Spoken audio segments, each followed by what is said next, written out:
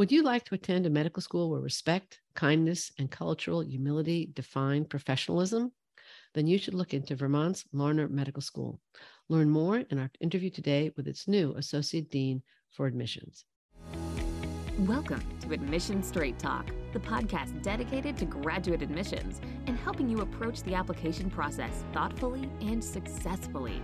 Your host is Accepted's founder and world-renowned admissions guru, Linda Abraham. At Accepted, our mission is to get you to that unforgettable moment when you read your acceptance email and shout, "Yes, I'm in!" Confident you'll be attending the perfect program to help you launch the career of your dreams. Welcome to the 494th episode of Admission Straight Talk. Thanks for joining me. Are you ready to apply to your dream medical schools? Are you competitive at your target programs, whether it's UVM or other programs? Accepted's Medical School Admissions Quiz can give you a quick reality check. Just go to accepted.com/medquiz, complete the quiz, and you'll not only get an assessment, but tips on how to improve your chances of acceptance. Plus, it's all free. Again, use the calculator at accepted.com/medquiz to obtain your free assessment. Dr. Leila Amiri, UVM Larner's new, as of June 27, 2022, Associate Dean for Admissions, comes to Larner from the University of Illinois College of Medicine, where she was Associate Dean for Admissions and Recruitment.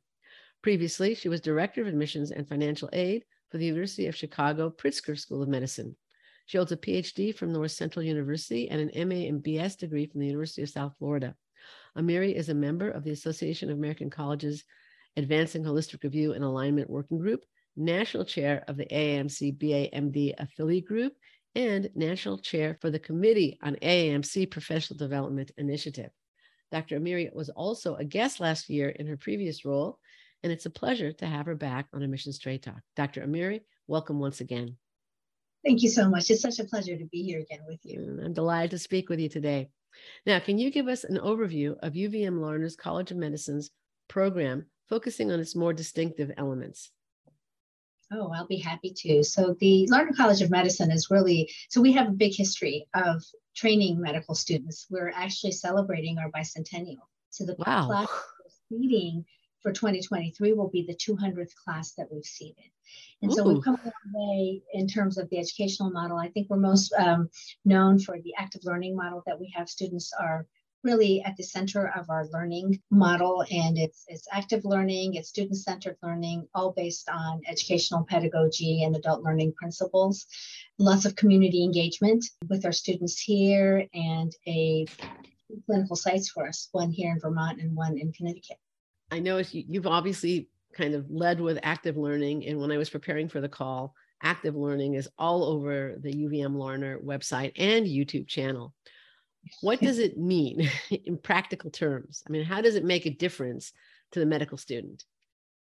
So really, I mean, when you look at educational philosophy and pedagogy, adult learners need to really be invested in what they're learning. Not only do they need to be invested in what they're learning, they have to find meaning and value in it, and they have to really be at the center of constructing the information.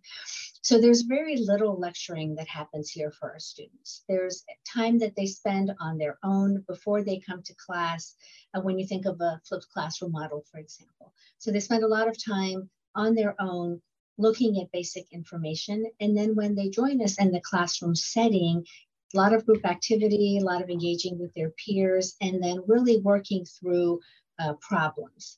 It's not completely problem-based learning, but there's problem-based learning, case-based learning, team-based learning, all of these different models where students are not sitting there just as recipients of information, but really they're constructing the information with each other as they're going through the different phases of their learning. All right. So does it mean that they're getting cases that they're analyzing? All of that. So they're getting cases, they're getting problems, and they're working in teams. So when you think about the way these things look, they become progressively more complex and progressively more sophisticated in terms of the case that they're engaging with. So some of them, they won't even receive all of the information, for example, that they need, which is typical in a clinical setting. So they will get a a patient scenario, for example, and there'll be some gaps in that knowledge. So they'll have to identify what those gaps in the knowledge are. They'll have to figure out a way to find it. So they're working through the information that they would need to have in order to solve the problem that's in front of them. And that problem's typically, obviously, a clinical case that they're engaged with. Sure. Now, before we started our formal call, you and I were talking a little bit about the beauty of Vermont and New England. But other than having beautiful fall colors and snowy winters and things like that, how does Larner's location in Vermont influence the education? Is there more of a focus on rural or wilderness medicine at Larner? So yes, to both of those. We are the only medical school in the state. So we have a commitment and an obligation to our community here in the entirety of Vermont to provide care. So everyone in the state looks to us for their health care. So that's part number one.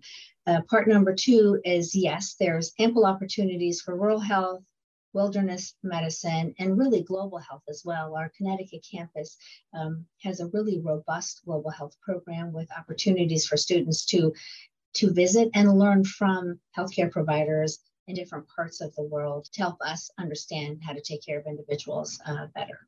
All right. Getting back to our discussion a minute ago about active learning, how does the focus on active learning influence admissions? That's a great question, and which is why you asked it. Yes. So right now, in our current admissions model, where we have an MMI interview process, for example, and so there's standard MMI questions that you would see. We also have a team-based learning station where the team-based activity requires individuals that pretty much don't know each other to work together as a team over the course of 20 to 25 minutes to solve a problem that's really designed to be so hard that it's not solvable. But the intent is to get them involved with looking for information that's not available to them from what we've provided. They have permission to, for example, go online to take advantage of other resources that they have to solve this problem, and to work with each other to figure out what this is. And we assess students as they're engaged with that, on their curiosity and their openness to finding other sources, and obviously, very importantly, in working with each other. Because that's what they're expecting of them when they show up on first day. Also, as we're evaluating students during the screening process, obviously we look at their grades just to make sure that they can handle science and to see what their educational stamina looks like. In addition to that, we look at the breadth, depth, and scope of the types of classes that they've taken. So how curious is this individual in their educational curriculum? Is what they've taken the basics that you would take for a micro degree, or is there other interests that emerge that would suggest that they have a curiosity that goes beyond, for example, their interest in science or their interest in being a healthcare provider? So those are some of the ways that we tap into students' preparedness and readiness for active learning.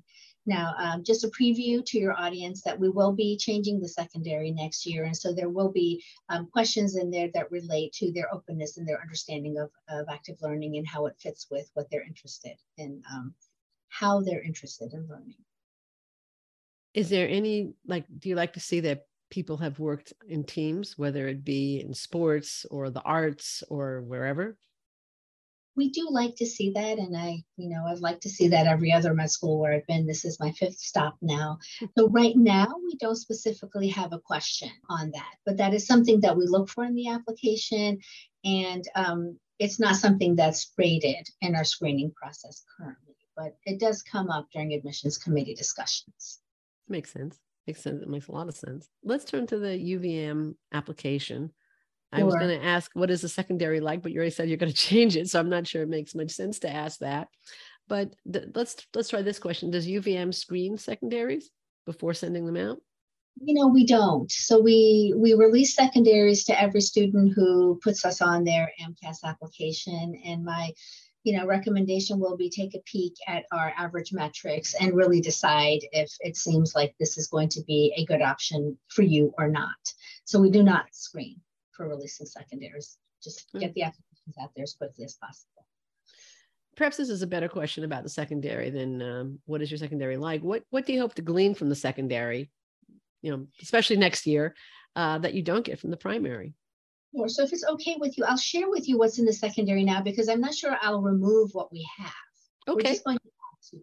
Got it. So right now we ask students to share with us an experience that they've had with someone that's different than them, and to let us know what they learned from that, because our model is one of inclusivity and cultural humility. And so it's really important for us to know that individuals that we invite to be part of our community have had opportunities to engage with others. And the other can be any other. So it can be a person who's in a different, ethnic or racial group. It could be in a person who's from a different part of the country. It could be a person who, speaks a different language. So it's nothing in particular of what that is. It's just someone who is different than individuals that you've generally engaged with. And what did you learn from them? And the reflection of it is most important for us. So again, the experience itself isn't that important, as in what has the individual taken away from that. And we want to know about challenges that an individual may have faced during their life, and for them to share a little bit about that with us as well. And what we're hoping to understand is really, reflection, resiliency, and how individuals learn and recover from obstacles that they may have dealt with. Okay, that's very, very helpful. Thank you. Mm-hmm. What is a common mistake, and I don't mean typos, that Sure. applicants make in approaching the primary and secondary applications? So both of them. Sure. It can be different. It can be different mistakes depending upon the application. But what are some common mistakes that you see? So I think a common mistake that I've seen over these years that I've done this kind of work is that the applicant doesn't treat the personal comments as personal comments. The personal comments become revisiting the experiences and telling us why they're a good choice for a person who's going to be a physician, because they, went to undergrad at the school and they did this amount of research and then they volunteered here. And so that's just a waste of 5,300 characters, because it doesn't give us any additional information. We've already read that in the experiences section. And, the challenge with the personal comments is that some schools don't read them and some schools read them very thoroughly.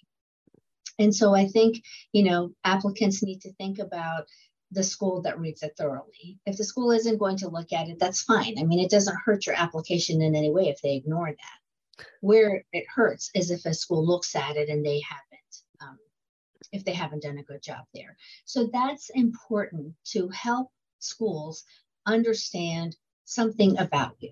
Now, I know generally students feel that it's, the why for medicine. And it could be the why for medicine. And it could be the why of why you've done all the things that you've done. So collectively, there's understandings that a person has from having volunteered and having done research and having had leadership in all of those things. So that's one. The second one is oftentimes really strong candidates get lost in the stories. So it's story after story after story of things that they've experienced in the clinical setting. And there's none of themselves in it. It's all about Mr. Jones and Mrs. Smith and, the little girl whose hand they held, which is all really sweet and touching. And at the end of the day, we don't know anything more about them other than these experiences that they've had. And so the personal comments is going to be, I think, really important. And that's a mistake that we often see, is that the personal statement doesn't add anything to their application. I think in the experiences section, applicants oftentimes shortchange themselves by not telling us what they got from the experience. They'll tell us that they worked in a wet lab and they ran Western blots and they ran the HPLC. Again, it's what did you take away? And so that's, so think about, what you got from that experience. And then the little bits and pieces of work here and there, I think doesn't help either. 20 hours here, 15 hours there, 13 hours there, just to fill up the 15 boxes doesn't help the application. I think if there's an individual who's had opportunities that have been short in duration, somehow they should collect those and have a, volunteering category that maybe can come up to 125 hours. And it can be, under my community service volunteering, I worked at these 5 different places. And collectively, this is what I took away from that. Because the little bits and pieces is not really, it's not a good look for the primary application. On secondaries, big mistake is applicants don't answer the question that's being asked. And generally what the secondary is asking for is reflection. So it might be different things. A common one is, how are you going to add to the diversity of our program? Or similar to the ones that we have, what was a challenging experience? Or who are the people that you've engaged with? And they'll say, I engaged with other students in my class that were from this country that's halfway across the globe, and it was so much fun engaging with them. And that's all they put. Right? It's not an issue of who did you interact with, but it's what was your takeaway. And so not giving the takeaway, putting cliches in there, I think hurt applications a lot more. And I invite students to be applicants, I keep on calling them students. I invite applicants to be very thoughtful about the tone of their statements. I know that this is a personal statement and we're asking you to talk about yourself. And at the end of the day, we're looking for a service-oriented person. And so while we know you overcame obstacles and while you did your best and you became captain of the soccer team and you were captain of the football team and all of those things, at the end of the day, bring it back to others that you were serving and that you were in service to. So those are some of the things that I have seen over the 5 institutions where I've worked. It's been the same, and I've been at very different types of places. And those have been things that have ruffled some feathers on the admissions committees. That was a fantastic answer. But if I were to sum it up in one word, would it be that superficiality is a big problem? Yes. Thank you. Your answer was great. It was fantastic. But that was, I think, the key point, that if they're not thinking deeply about their experiences, and then they're wasting their time to a certain extent, and your time. Oh, absolutely. I mean, if you think about a student, so, we often see, I was caught in my dorm room, underage alcohol, caught in my dorm room, or had marijuana. So what did you learn from that, right? So oftentimes it's, well, I wasn't the one drinking, or, or I've overcome that, or, students will share very traumatic things that have happened to them, and they don't help us understand how they've overcome that. And so you're exactly right. It is being superficial about things. And remember, the problem is that we don't have the privilege of sitting across the table from them when we're reading the application. Right. You can't ask them a follow-up question. You can't ask the follow-up questions. And for me, we have MMIs. So even if I wanted to, I couldn't, even if I invite them for interview, because it's an MMI and that's not one of the stations. So you just treat that as though this is your one shot of being able to explain what's going on here. And a bunch of people who are sitting there in judgment of you are going to read this and make a decision. And it has to be as clear as it possibly can be. Right. And I think your focus on takeaways. What did you learn? What was the outcome? What was the result? Is critical. And from my experience, that's one that's frequently overlooked also. So anyway, I thought your answer was fantastic. What is the virtual interview day like at Larner? You mentioned it's MMI, but could you go into a little bit more? Sure. So we ask students to join us around 11:30 Eastern time, and we spend the first almost hour just giving a little bit of information about the program. So we do talk a little bit about our resources, about the active learning modules, what are some of the modalities, so what are some of the contexts of the learning that'll happen for them, and a little bit of, just talking about the institution and our 2 different campuses. Then we jump into the interview, so there'll be the MMI questions, and then students will come back, we'll debrief on the MMI, then we'll go into the team-based activity, and then we have a student panel, and we invite our applicants to submit their questions to us ahead of time so that our student panelists will be prepared for their questions, and we take questions live as well. And then we wrap the day up with a little bit more information, mechanics of what's our choose your medical school deadlines, and what we do with updates and things like that, what our process will be. So it's a little bit of a longer day, only because we have the over hour MMI and then the 30 minutes of the team-based activity. You mentioned updates. One of my questions that I prepared is, how do you view letters of intent and update letters at any time during the process, or correspondence from waitlisted applicants? So I guess in this case, it would also be interviewed applicants. So I will give you what our historical model has been, and I will share with you what my perspective is and what the future will be. So our historical model has been to invite individuals to submit updates if they wanted to, but that was not communicated back to the admissions committee.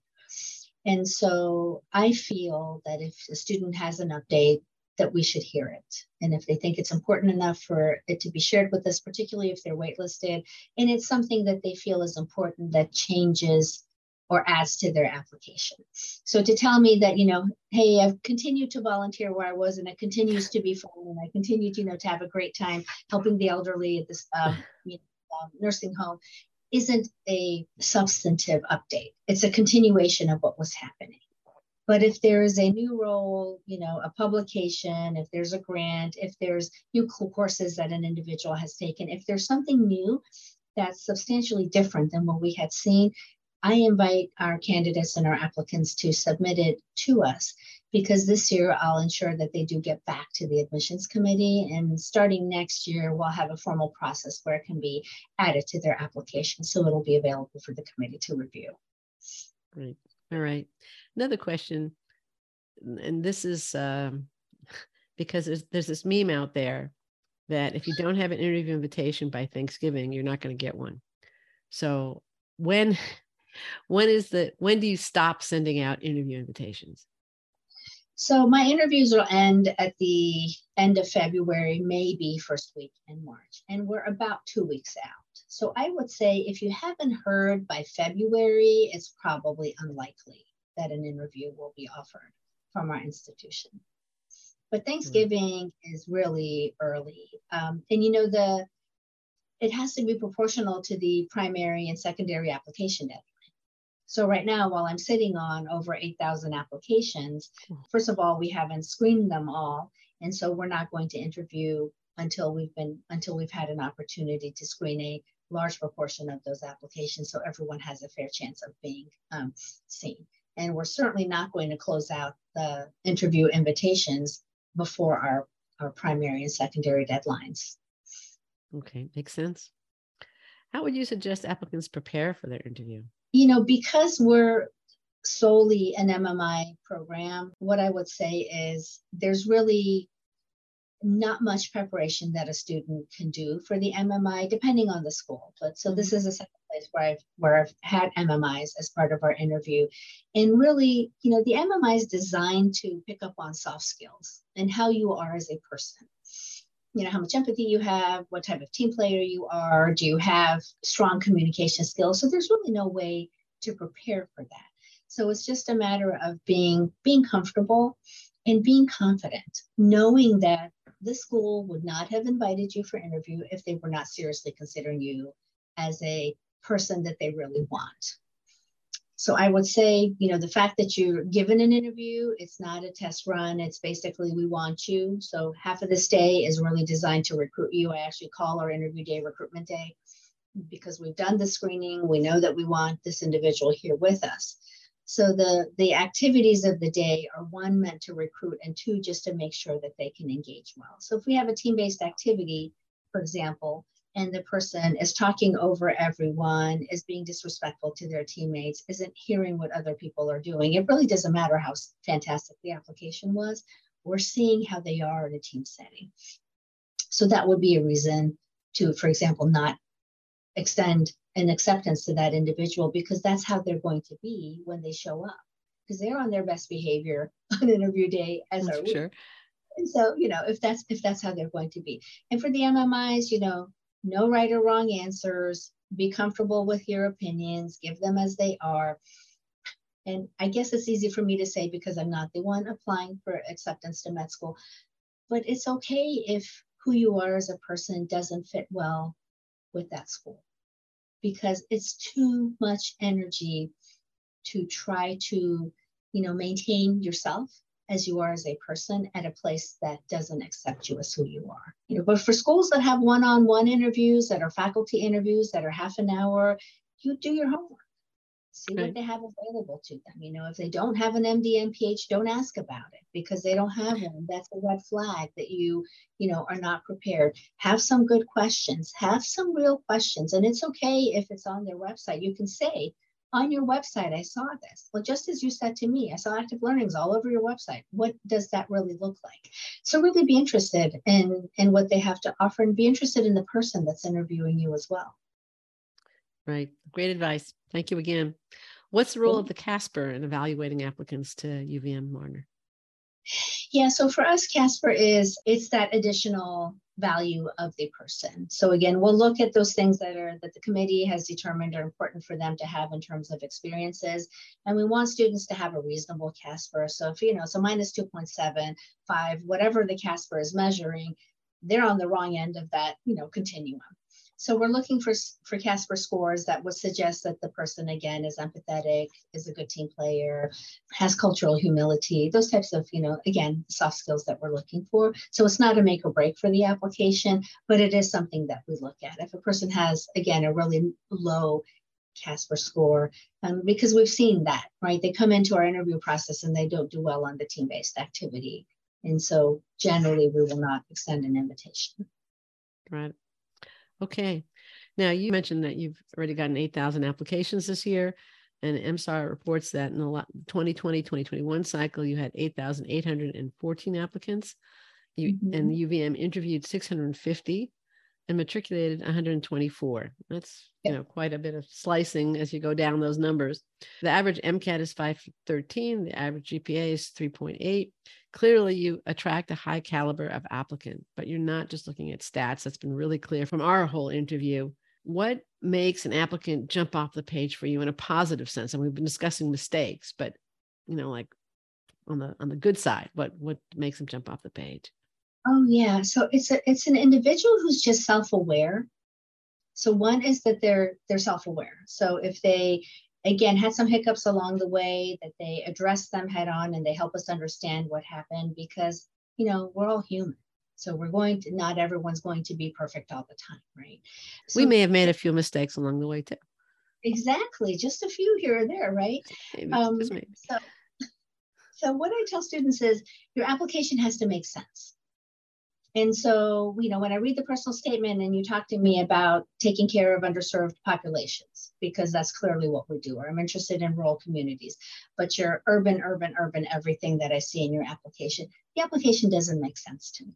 So personal statement needs to be supported by the experience and activities that the individual has done. And then the letters.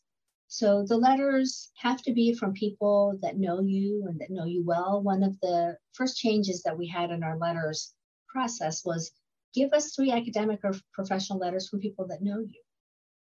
Because while you can't say how great you are and how fantastic you were and how you being in the lab changed everything, your PI certainly can.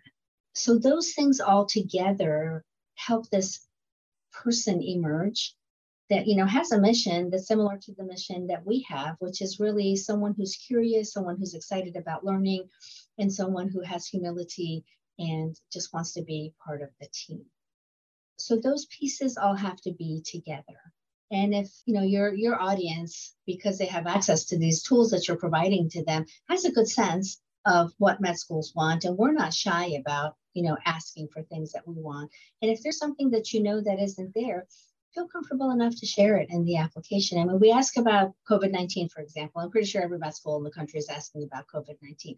Don't give the standard response. We've seen COVID-19 statements that have really been remarkable, that have really helped us understand what the individual has dealt with. I mean, we know that you couldn't go into the lab. We know that you couldn't, volunteer, because everybody was dealing with that kind of stuff. And many of the applicants have been very, very thoughtful during this process, or they've picked up a new skill or something like that. So they've talked about those things. Or perhaps they were proactive in responding to it. Exactly. If they could. And so we don't look for that, because obviously that maybe individuals didn't have resources available to them. So that's not necessarily what we're looking for. But don't leave the COVID statement, empty. Put things in there and let us know what you did. I mean, you getting a COVID PET is okay. And that's like a fun thing to know about you.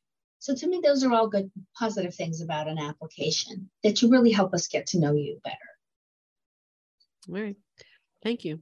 Now, I noticed that UVM interviewed roughly 85% of in-state applicants But at the end of the day, the class is made up mostly of out-of-state students, probably because Vermont is a fairly small state in terms of population, at least. What role does connection to Vermont play in the evaluation process?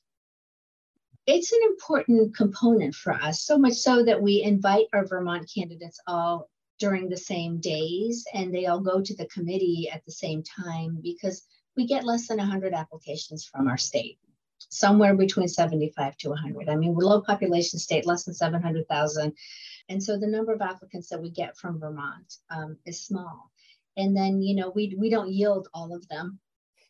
So we interview as many as we possibly can, and we make as many offers as we possibly can. And we do lose some to neighboring states, or, for a variety of reasons, to different locations. But we do ask for ties to Vermont. That's part of the system that we have in place. So for anyone who declares Vermont residency, we actually have to send that application over to the registrar's office. They approve it or not. And so it's not just based on what's on the MCAS application. And admissions, we take it at face value. If a student indicates that they're a Vermont resident, we accept that. And then we ask in the secondary, if it's a yes, then the box opens up and they'll tell us what their relationship has been. And so for us, even having vacationed here for at least, for several months over the course of the year is enough for us to understand that the individual has enough understanding of what life in Vermont might be, because it is it's very different than, the urban communities that students might be living in. Okay, great. A totally different topic. How do you view, we're going all different directions here. How do you view prerequisites taken at a community college? We're fine with them. I'm perfectly, I'm the product of a community college, and the admissions committee doesn't worry at all about community college courses. These are courses that, students have taken, they've done fine in them, and then they've moved on to other classes. So we don't even bother with it. I mean, we don't even sit there and say, okay, these courses were taken at a community college. We just want to be sure that the courses were taken. All right. Complete non-issue then. And how do you view shadowing and virtual shadowing? Yeah, so, shadowing is interesting because we had an admissions committee meeting yesterday. So we were talking a little bit about how shadowing, is generally a passive experience. You follow a doctor around for a little bit of time, and, you get what you get from the experience, really based on how much the physician engages the student. So how often do they, turn around and look at you and involve you in the discussion with the patient? And so that's piece number one, that in of itself, it's a rather passive experience. Number two, there's a lot of privilege associated with that. And the privilege piece of it is, are you at a well-resourced institution that has a place there, that has a connection that allows you to get the shadowing experience? Are you from a family of physicians that allows you to have that experience? So we don't put too much emphasis on that. If a person has it, that's great, but we don't ding a candidate if they don't have shadowing experience, because we know it's hard to come by, particularly if you're at a small liberal arts college and there isn't really much around you that you can participate in. How we differentiate that from virtual shadowing really depends on what's in the application. So some of those virtual shadowing experiences aren't really virtual shadowing experiences. It's a physician sitting there talking about, when they got into med school 35 years ago, what it was like. And they talk a little bit about their daily experiences. If that's what you had, it's not really giving you what you should have had from the shadowing experience. So if you participated in virtual shadowing and you got something out of it, let us know what that was. Because telemedicine is a reality. And I think many of us, I engaged in telemedicine for my parents. And so, we would have the discussion with the physician. And so it's a thing. Yeah. And what did you learn from it? And if you've happened to have in-person shadowing and not, what's the difference between that? I was listening to a podcast one day, and, the physician was talking about how telemedicine, she felt, was a disadvantage to her because she only sees the person's face. And so she doesn't see their gait. She doesn't see how they're moving their hands, for example. So that's important to know. So what do you get from it and what do you not get from it? And what are the benefits of it? So it's fine to have it as long as you help us know. So back to what you said earlier is don't be superficial about it, be reflective, let us know what you got. And that's perfectly fine. We will not take away credit from anything that you've done, unless if it's criminal, obviously that's a whole different story. But for anything that a candidate and an applicant has done intentionally to inform themselves of something, there's credit there because you've learned from it. Let us know what you learned. Okay, great. Wonderful answer. Thank you. This is actually a listener question. I think it's a really good one, so I've been using it. Okay. If you were a pre-med student, traditional or otherwise, planning to apply in 2023 or 2024, so that would be either next summer or the summer after, what is the one thing you would be doing to prepare yourself for medical school? And if you want to give 2 or 3, it's okay too. But his question was 1. So, I feel that higher ed has been dismissive of the trauma that our learners have faced because of the pandemic. And so there's been trauma associated with that at different levels, and it's going to be different for every person. And so I would say building resiliency and building flexibility and knowing that you have that and sharing with us that you can do that, because we're hearing a lot from our student affairs colleagues that students are less tolerant of change and flexibility. And so that's an important thing for us to know that you've developed, that you're aware of. So I think that's going to be one important thing. And that's in all aspects of your life as a medical student. So it might be, today you have to come in or you don't come in, computers aren't working, don't panic about that. Don't get agitated about those things, and being open to that. I think the other piece will be, this idea of being inclusive and accepting is really important, because as we continue to make medical education more accessible to different groups in our society, what does that mean like? What does that mean that your learning will look like? And so begin to develop that type of, learning portfolio that will allow you to take in education however it's being delivered to you. The one thing that we hear from all med students is like, oh my gosh, whatever I was doing before is not working when I started med school. And so I think it will be helpful if you know how to do that and you can communicate that with us as well, so that we know you have that type of perspective on your learning. The other stuff you'll be doing anyway, right? You'll be volunteering and you'll be getting medical experience and you'll be doing research if that's what you're interested in. So work on your humanism and your soft skills. Those are types of things that I would encourage students to think about and how you can communicate that with medical schools. Great answer again. Thank you. What would you have liked me to ask you? I would have liked you to ask me about our professionalism mission, because we have a professionalism mission, which I haven't seen anywhere else. Go for it. What about the professionalism mission at UVM? Tell us about it, please.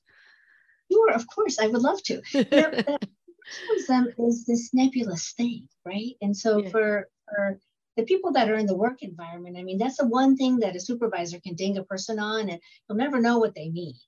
The person is not professional. What does that mean?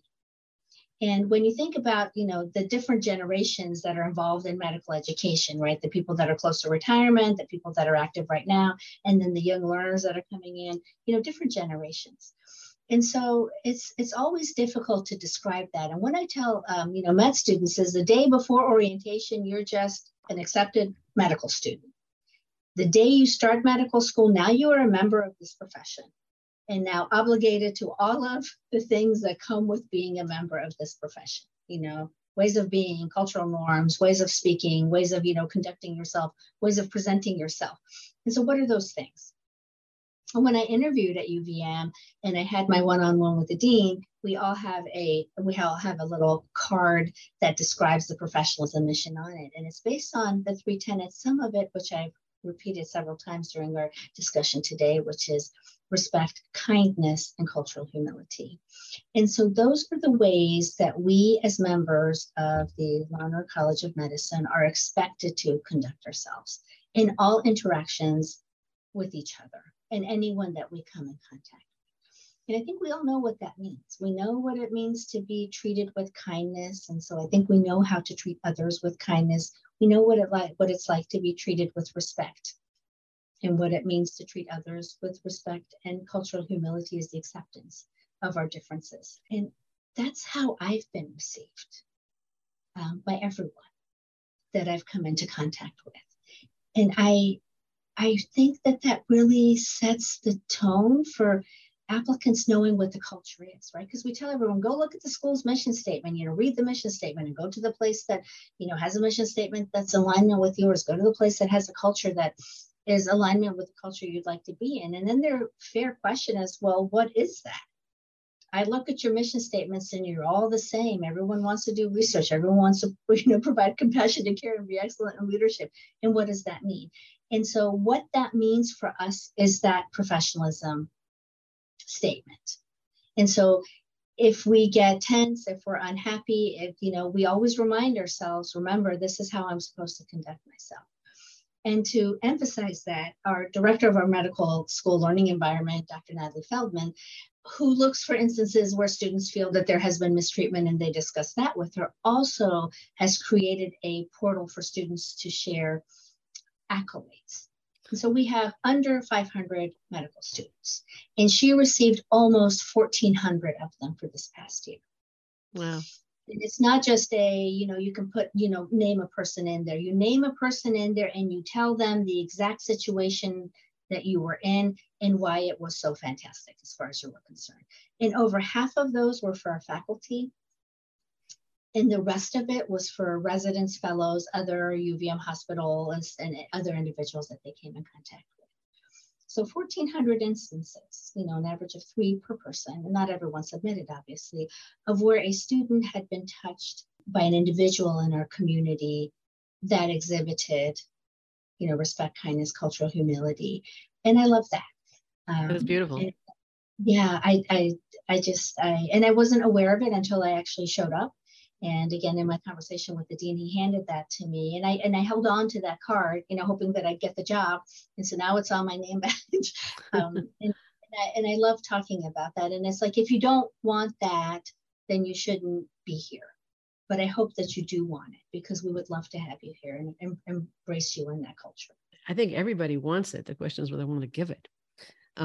Demonstrate those values. To be on the receiving end of respect, kindness, and cultural humility feels great, but you also have to be on the giving end of it. That's sometimes the challenge. But it sounds wonderful, and I'm so glad you asked me to ask that question. It was a great answer, and I think it's a really distinguishing characteristic. Dr. Amiri, I think we're almost out of time. I want to thank you so much for joining me and sharing your expertise and your insight. This has been delightful. Where can listeners learn more about Larner College of Medicine at the University of Vermont? Please visit our website at med.uvm.edu. Not only can you see information about admissions, but really the medical center, the medical school, and a lot about our community engagement as well. Wonderful. Thank you again. We'll include links in the show notes at accepted.com/494 to UVM's website, as well as to other resources that may be helpful to you listeners. Thank you also, listeners, for joining me today. Quick reminder, don't miss the Med School Admissions Quiz. Find out if you're really ready to apply and competitive at your target schools. Take the quiz at accepted.com/medquiz today. This is Admission Straight Talk, produced by Accepted, and I'm your host, Linda Abraham. I'll talk with you again next week.